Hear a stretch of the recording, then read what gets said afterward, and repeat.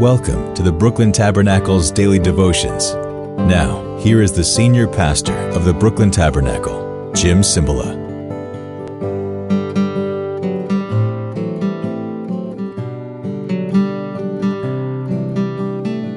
Good morning. How are you today?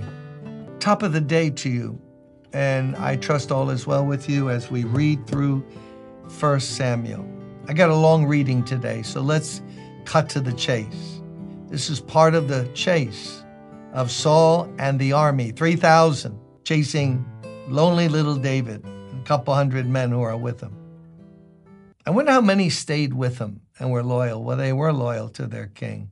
But boy, you had to be loyal to David, didn't you? Like we need to be loyal to Jesus. Come on, men, let's go out. Saul, we heard, is here with 3,000 men. We just counted, there's 574 of us. Maybe not. No.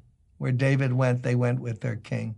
Oh, Lord, help me and all of us to follow Jesus, no matter how much in the minority we are or who mocks us or comes against us.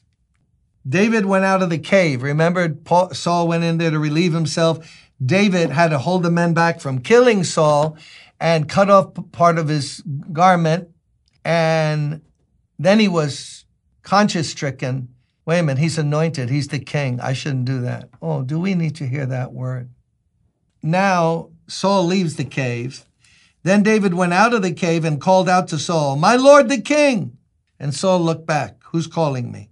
He looked behind him. David bowed down and prostrated himself with his face to the ground. The respect that he still shows. He said to Saul, "Why do you listen when men say, 'David is bent on harming you'? This day you have seen with your own eyes how the Lord delivered you into my hands in the cave." In other words, it was God who made you go in there to relieve yourself, and I was in the cave with my men, and we could have taken you out quick. Some urged me to kill you, but I spared you. I said, I will not lay my hand on my Lord, because he is the Lord's anointed. See, my father, look at this piece of your robe in my hand. I cut off the corner of your robe, but did not kill you. See that there is nothing in my hand to indicate that I'm guilty of wrongdoing or rebellion. I have not wronged you, but you're hunting me down to take my life. May the Lord, look at this. May the Lord judge between you and me. And may the Lord avenge the wrongs you have done to me, but my hand will not touch you. As the old saying goes, from evildoers come evil deeds, so my hand will not touch you. So you get the picture? Saul leaves the cave. David doesn't get far enough away, then yells out to him and says, "Saul, king, oh king, Lord, king." David, yeah, look, God delivered you into my hand. Why do you believe people who say I do all these evil things? If I was that evil, wouldn't I have taken you out right now? God delivered you into my hand. You were in the cave. And to prove it, hey, here's the bottom of your robe. I cut off a piece. My bad. Then he says this, let the Lord judge between us, but I'm not going to do it. Wouldn't that be a godly way when you're in dispute? By the way, if you go to a church that you're not happy in, before you try to destroy the pastor and the church and their doctrine, why don't you just find a church that you're happy in? There's a revolutionary word. Don't go to church to be cynical and judge everybody. That's what you should do on a Sunday or whenever you go. No, find a church that agrees with you. You only believe that King James is the only version? Then why fight people who preach out of the NIV? Just find a church that preaches out of the King James. No, I got to go and rectify. I'm the reformer. No, you're not. Troublemaker. Let God, if he's reading from a lame version and he knows better, let God deal with them. If they're not singing the songs you like or don't take communion as often as you want or you don't like what, fine, you don't like it. I got it. You don't like it. Then move on. Go someplace that you agree with. You know how many people spend their lives either staying in a place that my parents grew up here, but I'm not happy here. Then leave. I know, but my grandparents went here. The church isn't Jesus. Jesus is Jesus. Go where you can grow and serve and you feel comfortable. But don't stay to fight and judge. People love to do that. I don't get that at all. Vote with your feet. I'm out. I'm gone. We don't like to do that. We like to say, and then worse, stir division, cause division. You know, God hates people who cause division. I know, but they're doing it in the name of Scripture. They're causing division. Do all believers, let's be honest here, do all believers believe the same thing on every point? No, for real. Born-again Christians agree the deity of Christ, the virgin birth, he died on the cross, justification by faith. We got that. But the style of a church, the DNA of a church, does everyone have the same DNA? I like a charismatic Pentecostal church. Fine, good, find one. No, I like less noise, and I want to go to a Baptist, more evangelical type, whatever church. Fine, go. But why cause division?